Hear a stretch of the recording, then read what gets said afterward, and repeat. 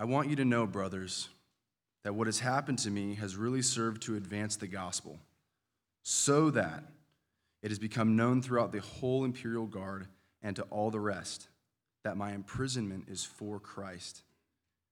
And most of the brothers, having become confident in the Lord by my imprisonment, are much more bold to speak the word without fear.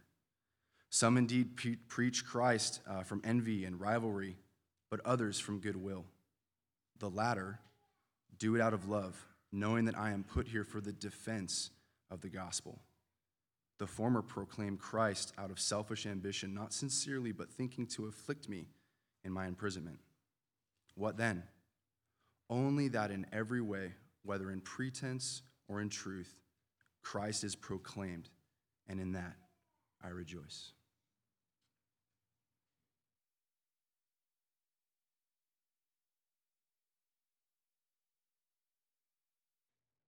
Thank you, Tom. I appreciate that. Philippians is a book where joy has prominence, and this text particularly speaks to joy in the middle of suffering. So the context of this sermon then is both suffering and joy. Before I get too far into it, I was just thinking this morning about the Eids as Pastor Mike was praying as they prepare to go to Tbilisi. They're going to live in a country and a culture that are not theirs. So just a country. It works. You guys, it's efficiency. I'm going to say one word. You guys got to follow. Their job there, they're setting up a missions training facility in a foreign nation so that we can prepare missionaries by sending them to a place that doesn't share culture and language so that they can learn how to acquire it without the facility around them, so that then they can go into these countries that are unreached, that speak different languages, have totally different cultures, and oftentimes are closed countries where the government is opposed and hostile to the message of Jesus Christ. In other words, his job is to go and in some ways suffer the loss of his native culture and language in order to equip missionaries to also suffer the loss of friendship, family, familiarity, government protections, and in some ways suffer. What would enable and embolden men and women to lose all of those joys that we find good and comfortable and appreciated within our country? What would cause someone to be willing to embrace deep cost, personal suffering, and still hope for joy in the middle of it? The text this morning really is about those two things, and I think if you have those notes, I think it's a special and unique possession that Christians have, that we can, in the middle of suffering, have joy. I don't think an unbeliever gets to share that.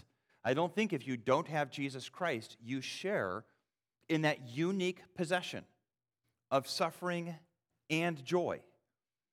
You can have a happiness that's anchored to circumstances, and so when suffering comes, you lose that happiness. But the Christian is able to experience physical and spiritual and emotional pressure that we call suffering. And while having one foot in suffering, they are able to experience joy. How? Like, how do you get there? Some of you have been on either side of that. Life is good, life is sweet, and joy is easy. And it seems to evaporate when life gets hard. It's hard, it's difficult to find. It is the proverbial needle in a haystack. You think you can find it, you know it's there, and you can't find it for your life. How do you get joy when life is hard? How do you pursue joy when family, people, career, society is causing pain? Whether you are experiencing suffering today or you will in the near future, I think I can guarantee that in a sin-cursed world, if you live very long, you will suffer. You'll suffer because you'll be at the graveside of a family member or sweet friend. You'll suffer because with all of the expectations you have for success, your academic world comes crashing down because circumstances or intellect keep you from achieving a goal you wanted. Perhaps you'll not get the career You envision that after you finish college successfully, that the employers will be lined up waiting and begging for you to come work for them, and they will throw salaries at you that will make your eyes boggle. And it doesn't happen. And you hear crickets, and you start working at McDonald's with a college degree. And you feel like your life is losing its direction. And there's suffering. Perhaps you married with the sweetest, most sincere hopes that you would be a fantastic spouse. 5 years into your marriage, your spouse tells you you're not so good. And that crushes you. Our life is filled with suffering, small and large doses of it. We hurt, we struggle. Sometimes it's internal. We struggle with the failures that we experience that no one else knows. And in the quiet and the solitude of our heart, we are breaking because we hurt. Sometimes suffering is unexplainable. Some of you felt those clouds of despair where you do not know why, you do not know how to get rid of them, but life just is not filled with joy. With what hope does Scripture point you towards joy? How does God tell you to pursue joy? If you are like many in the world, the way you pursue joy is by changing circumstances. And frankly, I could probably speak to all the pastors in this church. We will frequently get people asking for counsel, and it will go something like this. My life is hard. My employer is rough. My circumstances are hard. I don't make enough money. My children are rough. Tell me how to fix it. Well, I think there are answers in the Bible for a lot of those questions. But think about the perspective. It starts with, I'm suffering. Suffering is bad. Therefore, good counsel will get me out of suffering. Good counsel will tell me how to get out of this painful moment in life. So I want to appeal to you again with this thought, that suffering with joy is the unique possession of the Christian. Maybe I could say the faithful Christian. So what can bring joy in the middle of suffering? Paul gives himself as an example, and I am suggesting that as a premise here, that Paul is not merely just pounding his chest saying, look at me, guys, I'm awesome. That the reason he's unfolding his suffering and saying, here's what's giving me joy, is so that we would learn from his example. In fact, the next example he gives is Jesus himself, who suffered, followed by Epaphroditus, who suffered and almost dies. So he pulls out these examples of suffering, not merely so that we can walk through the museum and say, oh, wow, he suffered, and he suffered, but so that we might, in their suffering, see how they moved towards joy in the middle of suffering. What motivated them and with what courage they battled against the circumstances to find joy. In fact, I think the most well-worn verse in Philippians, I can do all things through Christ who strengthens me, is particularly speaking of contentment and joy in the middle of anything. And that's really what he says in the previous verse. Whether he is wealthy or in poverty, I know how to find joy because I can do all things through Christ. Again, we look at the text before us, and it says, I want you to know, brothers, that what has happened to me, and what has happened to Paul. Where is he writing this letter from? Roman prison. We know that in just a little bit because he's going to talk about the Praetorian Guard. So he's writing this from prison. And he's writing this to encourage others. I love the irony of that. He is in prison. The Philippians are free. And he's like, hey, I just want to encourage you. The encouragement's flowing from the place where we would think you would be discouraged, in a Roman prison. Probably within 5 to 7 years of the writing of this letter, the Romans will kill Paul. He says in chapter 2 that he's being already offered on the altar of their fruitfulness as a sacrifice. So we know Paul clearly sees on the horizon that he might lose his life for the cause of promoting the Philippians' Christ-likeness. In the middle of this, he says, I want you to know what's happened to me.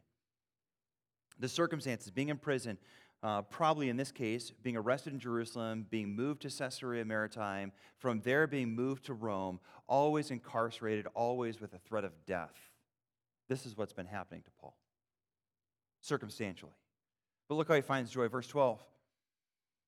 This is the stuff that's happened to me that you all know about, but he wants them to know what's actually been happening that they might not know about. He says it's really been this. This is what's been going on behind the prison, behind the Roman Inquisition of my faith. It's this. The gospel has been advanced. And that's kind of the foundation. He's going to explain two ways the gospel's been advanced that he finds are joy-giving and bring him confidence and hope. But look again at verse 12. This has happened to me, and it has served to advance the gospel. That is, my imprisonment, the incarceration in Rome, has actually produced a movement of the gospel forward. Verse 13. So that it has become known throughout the whole imperial, that's that word praetorian guard, to all the rest that my imprisonment is for Christ. So there's two audiences who now know about Jesus Christ that didn't before. One is the praetorian guard, the other is all the rest. We don't know who all the rest are exactly, it's just others.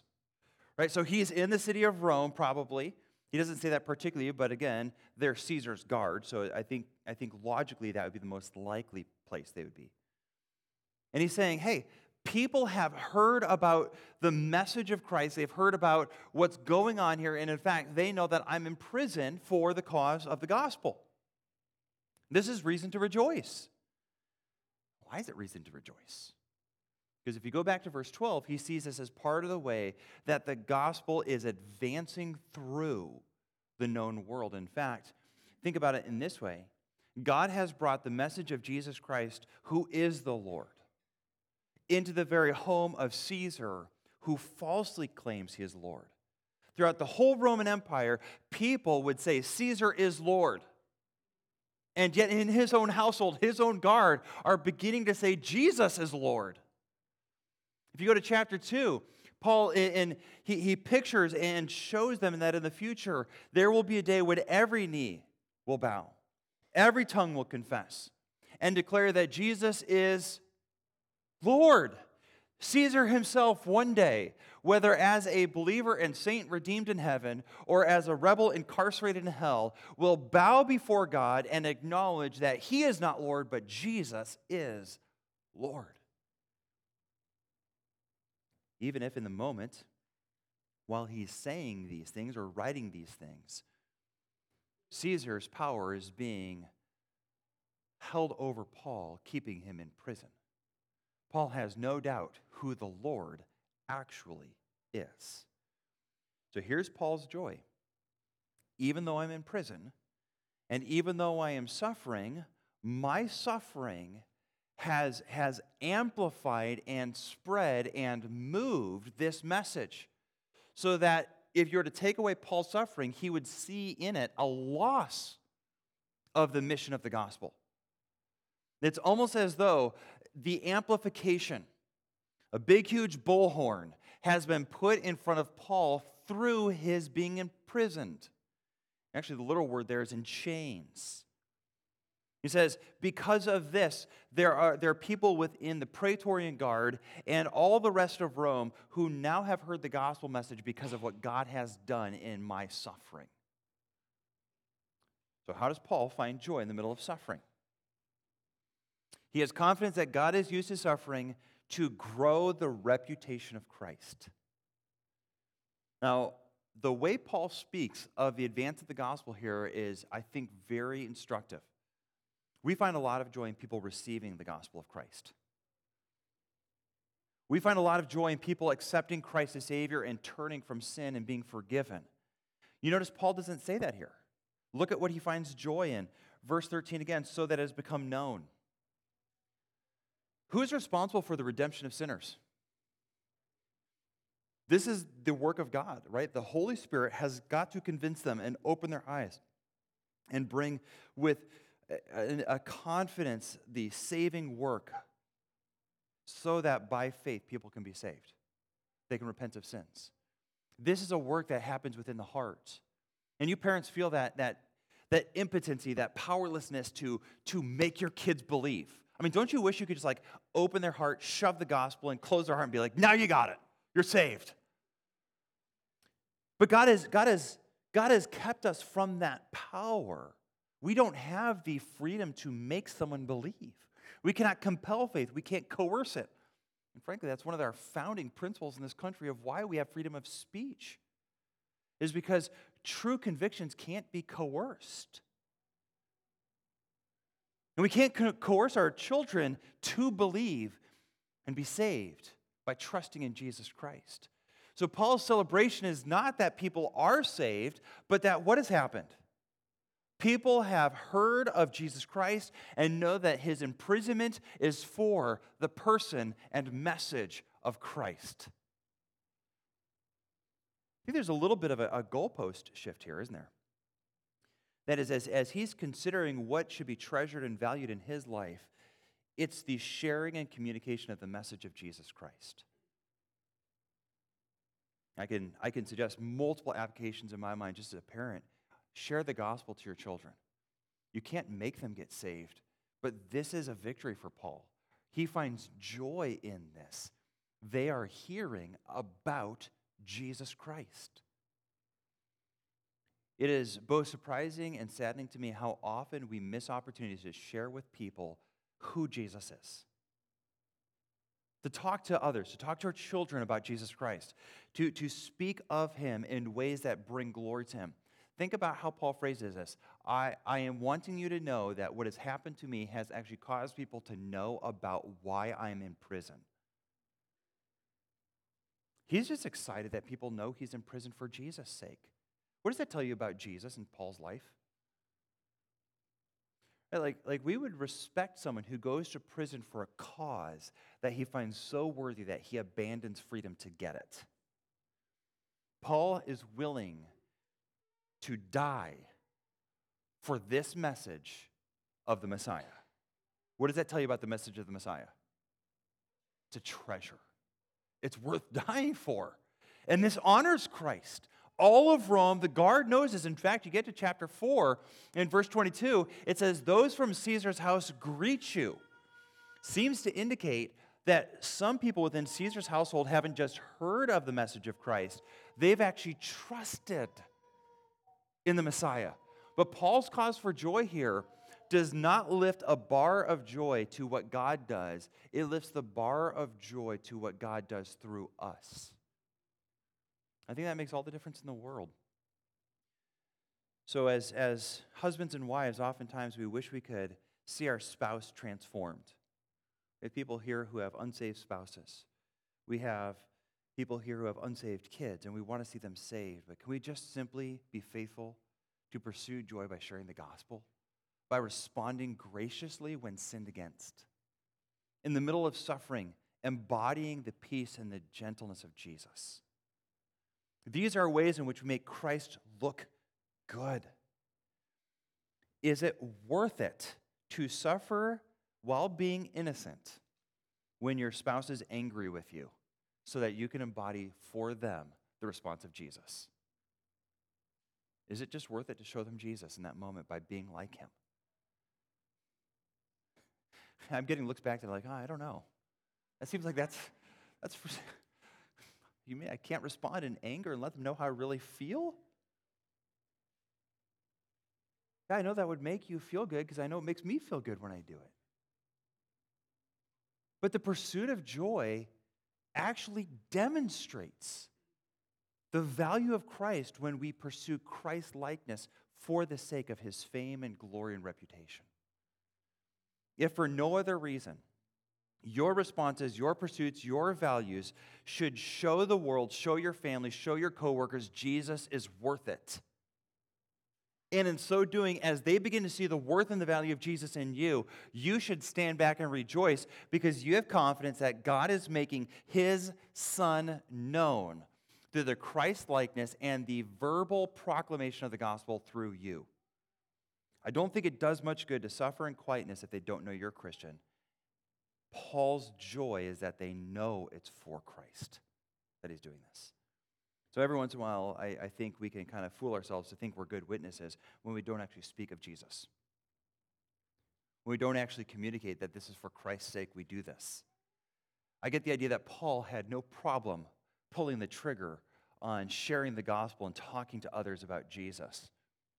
I get that feeling, But then I read in Ephesians where he says, pray for me that I might speak boldly the words I ought to speak, so that I might make known the mystery for which I am in chains.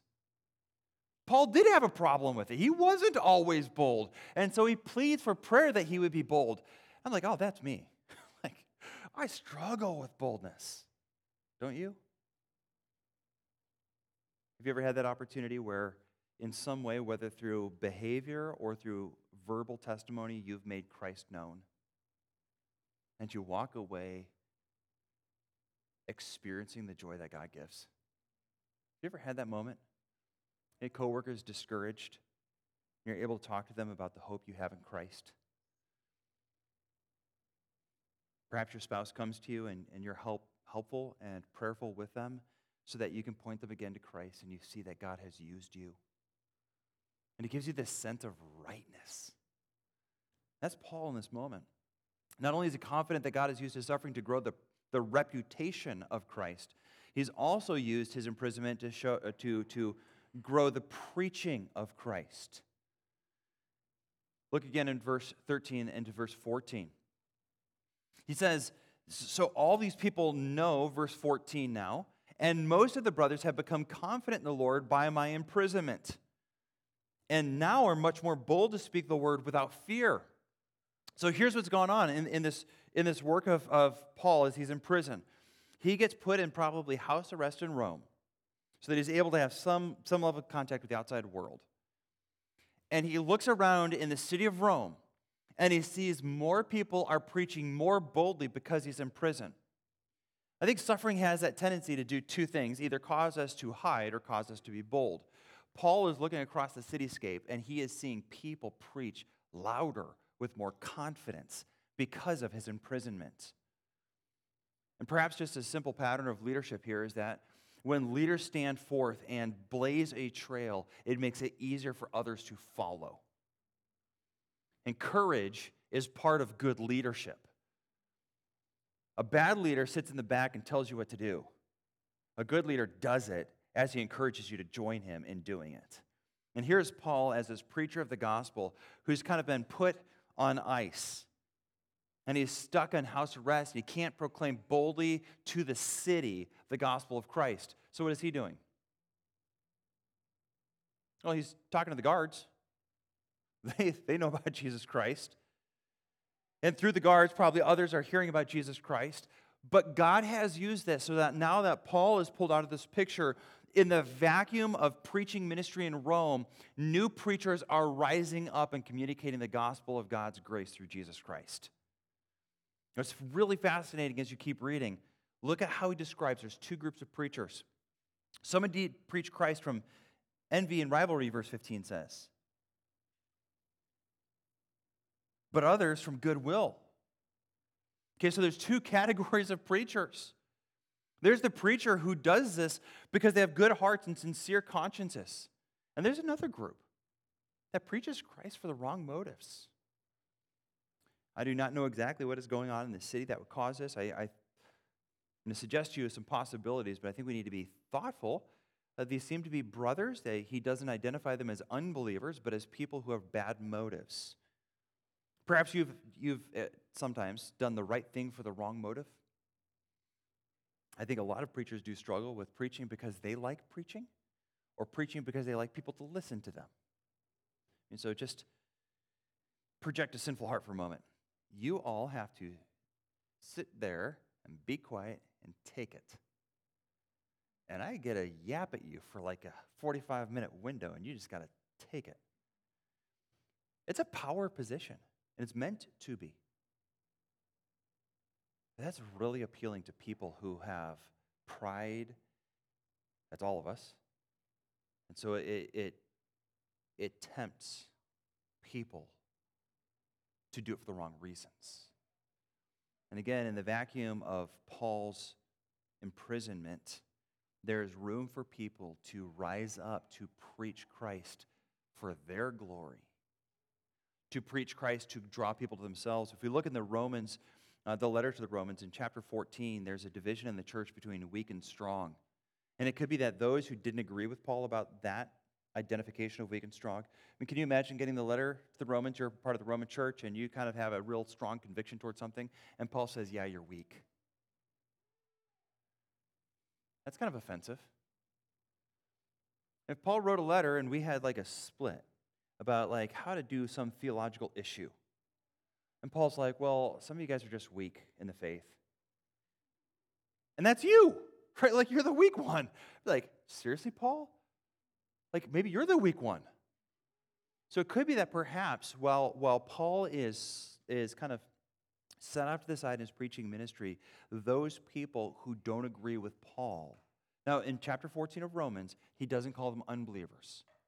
In fact, he tells the whole church that the behaviors that identify the weak and the strong, that you could do either and be righteous before God and be a brother, and that we should be careful not to judge and condemn one another.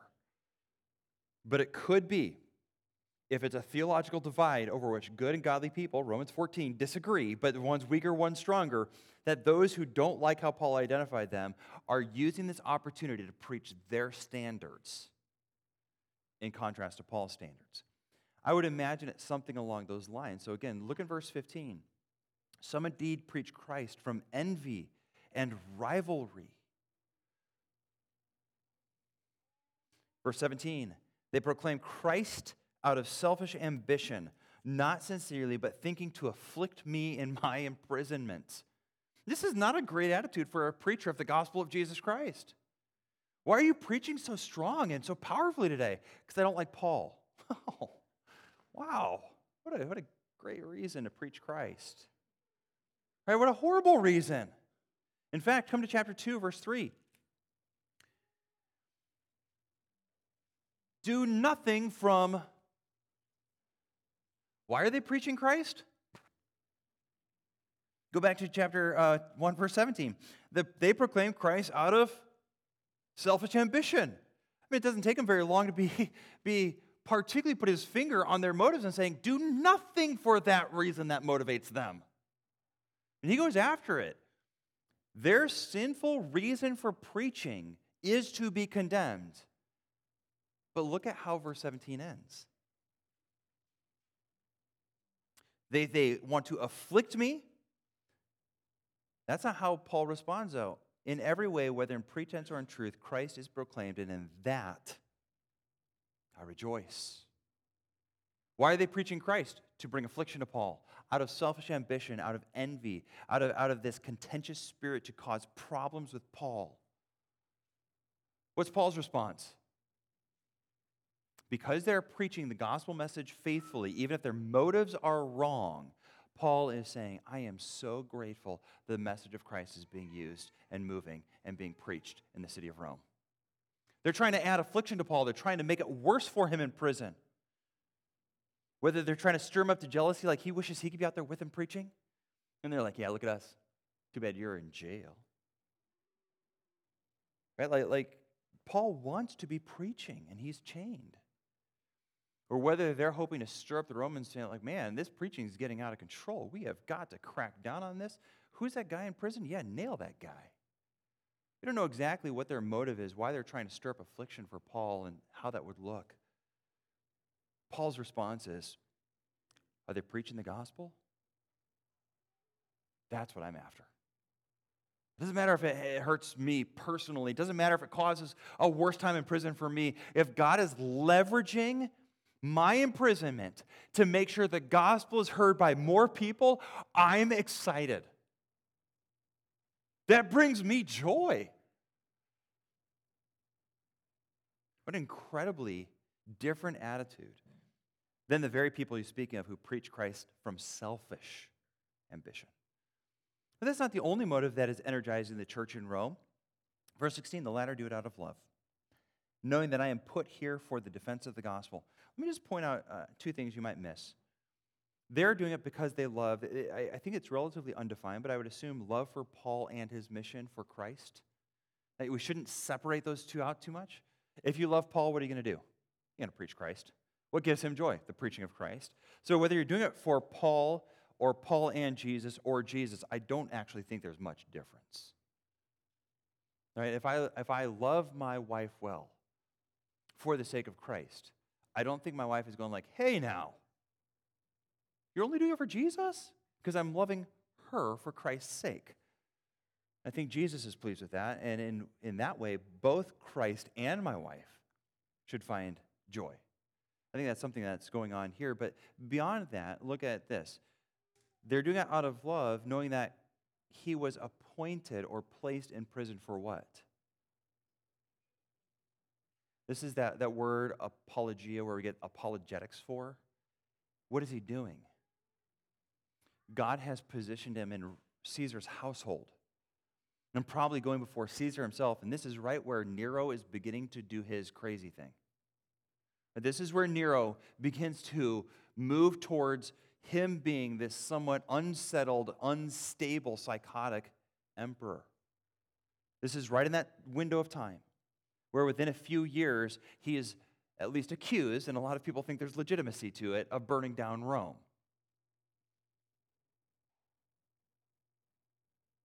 This is right at that change in his patterns of behavior. And he's saying, in this moment, Paul has put me here in this place of influence so the gospel gets defended. It's almost as though the sovereign Lord has said, hey, I need a SEAL Team 6, spiritually speaking. You're going to go into places where no one else wants to go. You're going to suffer like no one has before you. I'm going to put you on a mission that might lead to your death. Are you up for it? And Paul says, is the gospel going to be preached? Is Christ going to be magnified? Then yes, I'm up for it. And we look at that and like, man, that's impressive. And Paul would be disappointed in that statement. Every one of us should say, that should be me. I want to be called by God to advance the message of Jesus Christ. So how does Paul get us there? I want to go back to verse 18. Whether people, because of love for Paul and Jesus Christ, are preaching, or whether in love for themselves and desire to bring more affliction to Paul and are preaching, look how he concludes. What then? Only that in every way, whether in pretense or in truth, Christ is proclaimed. And in that I rejoice. Okay, so what's not causing him to lose his joy? What is his focus not on? His suffering, his creaturely needs, his physical confinement, his chains. That is not what's driving his joy meter up or down. Instead, what's got a hold of him is the magnification of Christ's reputation and the amplification of the gospel message itself. These things possess his desires and his soul so that if this is happening, his joy meter is going up. And so as he sees God leveraging his creaturely freedom, his satisfaction, his comfort, God is leveraging that by sacrificing Paul's freedom. And in so doing, the preaching and the reputation of Christ are amplified. Paul's looking at these two things and saying, this is a good cost. This is worth it. Cost evaluation is always happening.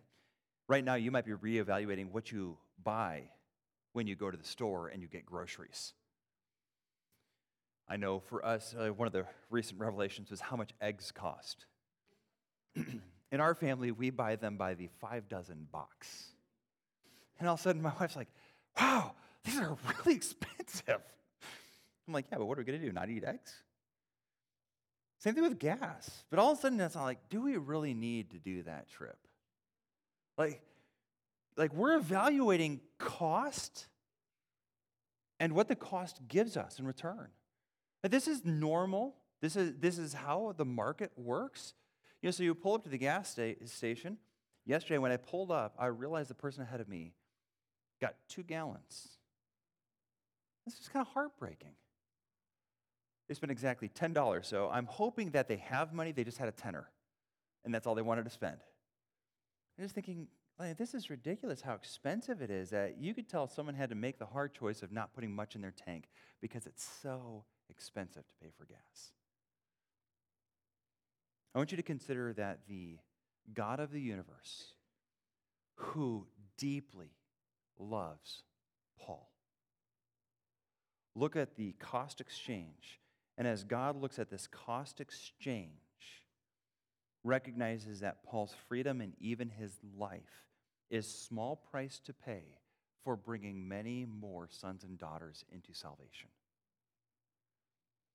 And Paul sees it and joins God in joy. Come to verse 26 with me. I'm sorry, verse 27.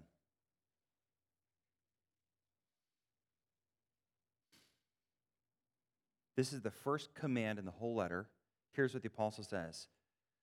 This is a command. The word let just seems so permissive, but it's really a command. So let me phrase it a little stronger. Only make your manner of life be worthy of the gospel of Christ. It's a call to citizenship. Live as a citizen of heaven. Look with me in chapter 3, verse 20.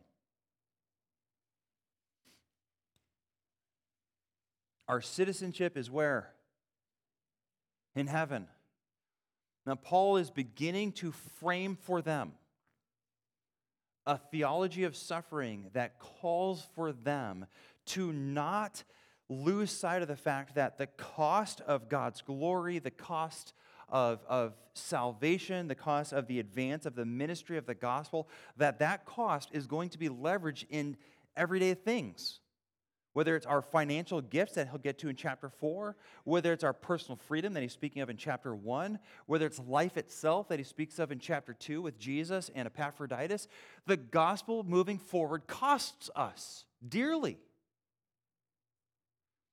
And he's saying, yeah, but as a citizen of heaven, and you're giving away earthly stuff, like that makes sense. You're giving away today's things you can't keep in heaven for things in heaven that can't get taken away. In fact, if you go back to verse 6 and you go back to verse 10, he's reminding them the day of Christ is coming. Judgment day is coming. Where Jesus Christ gives eternal rewards. So that's why he says in verse 6, I am persuaded that the one who began a good work in you will bring it to completion in the day of Jesus Christ. When you come to verse 10, he wants to present them blameless before Jesus Christ. Because he is the one that will reward them, and they'll eternally enjoy citizenship in heaven with those rewards. So that we come to chapter 2 and we see Jesus Christ showing that same economy of choice. Jesus Christ did what? Well, if you look in chapter 2, he humbled himself, became obedient to the point of, therefore God exalted him. Exalted him. Was Jesus considering the cost on this earth, or was he considering the glory and the joy of heaven? Heaven. Heaven captivated Jesus in terms of its eternal values and goodness and glory for him and for his Father. And in the middle of suffering, it's almost as though Satan is trying to draw our eyes and our heart and our affections to this earth. And what is the worst that you can experience in this life? It might not be death. I mean, I don't know. I think I'd rather die than be tortured for 20 years than die. Just saying that there's a lot of things that are hard. Sometimes we're stuck in miserable careers and we don't know how to get out, and we just want God to rescue us from a bad career. Sometimes we have the sorrow of watching an adult child self-destruct, and there's nothing we can do to rescue them. As grandparents, you watch your grandchildren walk away from any Christian conviction. That's heartbreaking. And I would recommend for every Christian in this room to pursue the eternal perspective that recognizes that God is calling his people to not love the things of this world too much, but to love Christ above it all. So the solution, the way in which we pursue joy in the middle of suffering, is by prizing Christ above everything. by prizing Christ above everything. Every ounce of suffering that God allows into your life is to draw you towards Christ and Christ-likeness. Every ounce of it. Every ounce of suffering is intended by God. This is because he is good and sovereign. The last song we sang, it was about God sitting enthroned, and his kingship over everything is not threatened by any cosmic or human threat. None of it. The heart of everyone in your life is under the kingship of Christ. The environment, viruses, the economy, our elected officials are all under the kingship of Christ. And so if through the fingers of God, he allows suffering to enter into your world and he hasn't filtered it out, it is because it is for your good. And by that I mean your Christ-likeness or the glory of Christ itself. And if that's why he's letting it through, then the person who loves heaven more than this life finds joy. And you find excitement in the fact that God has counted you worthy to suffer for a greater good, the glory of Christ. But the Lord does not protect us from all temptations. And so you and I will be tempted to think that our suffering is because someone else has somehow broken free of God's kingship. Somehow they have violated this principle that only good things are permitted to God's appointed people. And so we feel as though when our boss treats us unfairly, that this certainly has broken away from God's sovereignty.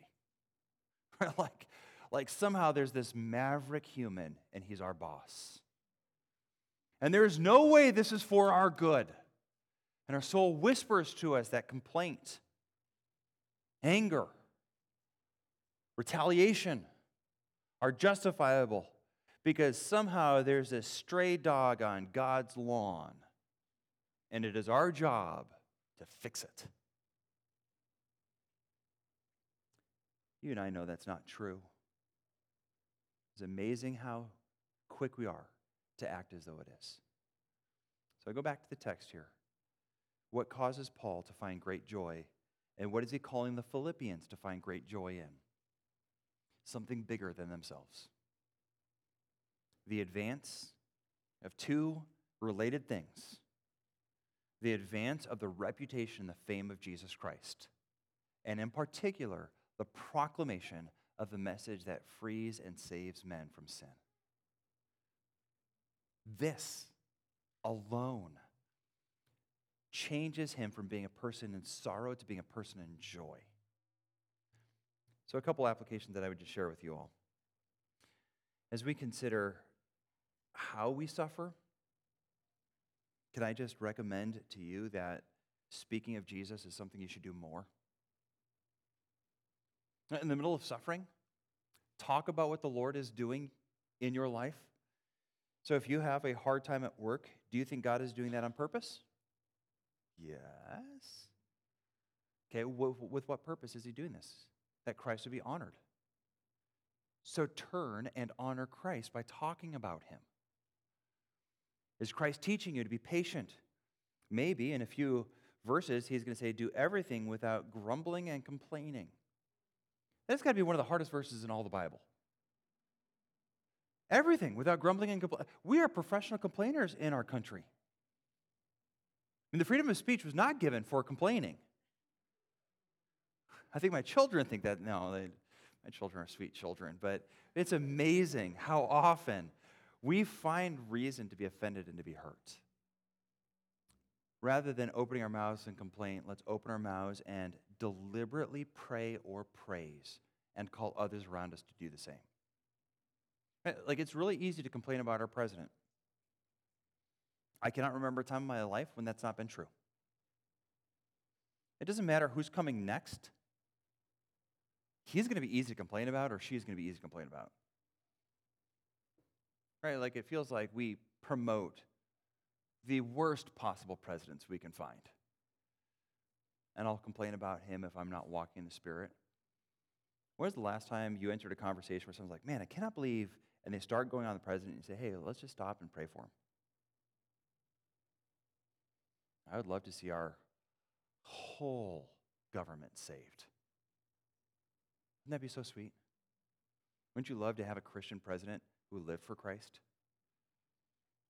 Well, do you complain more than you pray?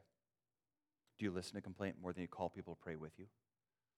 The next time you're tempted to be angry at your spouse, maybe stepping back and saying, how can I help them to see Jesus? And how can I be like Jesus in the middle of this conflict? Because I want my wife to see the response of Jesus when hurting. Paul is suffering deliberate affliction in prison. And what he says is, I'm rejoicing because Jesus is preached. When affliction comes, do you look like Jesus? This should remind you of Psalm 73, where as the psalmist is closing out the psalm, he says, whom have I in heaven but you? There's nothing on earth I desire except you. And Paul is being put to that test, isn't he? God has stripped away his freedom. He's put him in a place where he can't do the things he wants to do. He can't go to the churches he loves. He's stuck, and he's longing for the Philippians, and he wants to be with them, and he's hurting emotionally. And yet he's filled with joy, because in this, Christ is being honored, and Christ is filled with joy at the prospect of the gospel moving through Rome. And so Paul echoes the heart of his Lord. The psalmist finishes, my flesh and my heart may fail, but God is the strength of my heart and my portion forever. Christians, when God is all that satisfies, he gives us immunity against the suffering in this life. When you look for the stuff in this life to satisfy, you will be imbalanced and unstable in joy. Christ has promised to never leave us or forsake us. It doesn't matter what you're going through. You have Christ. So honor him, glorify him, make him look good in your home, in your workplace, and Christ will give joy as he accomplishes his purpose in suffering. I should just apologize in this sense. Suffering is complex. James and Peter speak of suffering, and they give us other ways to pursue joy that are very similar to what Paul says here. My brothers, count it all joy when you fall into various trials, knowing that the trying of your faith produces endurance. Right? So we don't merely just look at how Christ is being promoted. We also recognize that Christ is producing in us Christ-likeness. I just say that because I don't want this to be taken as though this is the singular antidote that Scripture gives. Do you love Christ more than you love your comfort? Do you love the message of Christ going out more than you love your money? Maybe I could say it this way. It seems as though, if we were to look at Scripture faithfully and look at all of church history, that God advances his mission on the suffering of his people. From Jesus to John the Baptist, from Jeremiah to Job, the candle that blazes in the darkness is lit in suffering. Are you willing to suffer so that Jesus might be glorified in you? Let's pray. Father, thank you so much for your word. I ask that you would help our church to find joy in suffering. Not that we'd be morose and morbid, that we would enjoy the pain, but that we would recognize that in your kind and good hands, all suffering for your people leads to the magnification of Christ by shaping us to be more like him and announcing his worth and value and pricelessness to those who might see us. Lord, I ask that you would strengthen this church to suffer well. We live in a broken world where suffering will come at us from different places and different people. Lord, equip us to hold to Christ, to value him and treasure him above all. I also ask for those that might be in this room this morning who recognize that they neither value nor understand all that Christ is. And I ask by the power of your Spirit, you might Stir within them a conviction of their need to be saved from their sin, to be forgiven and cleansed from the guilt, and that by seeing the death of Jesus Christ as both a place where justice and mercy flow, where your justice against our sin and your mercy for sinners is revealed so that they might come for mercy rather than likewise falling under your judgment. And that knowing that they might come to Jesus Christ, be saved, be forgiven, and see the goodness and the sweetness of your Son. Lord, we ask for these things because we know that you are working through the ministry of your word. We ask this morning that you would remind us of the joy that we have in Christ. Suffering is never without cause. And when you have led us to suffering, the cause is always good. We trust you. Help us to live in this confidence, we pray. In Jesus' name, amen.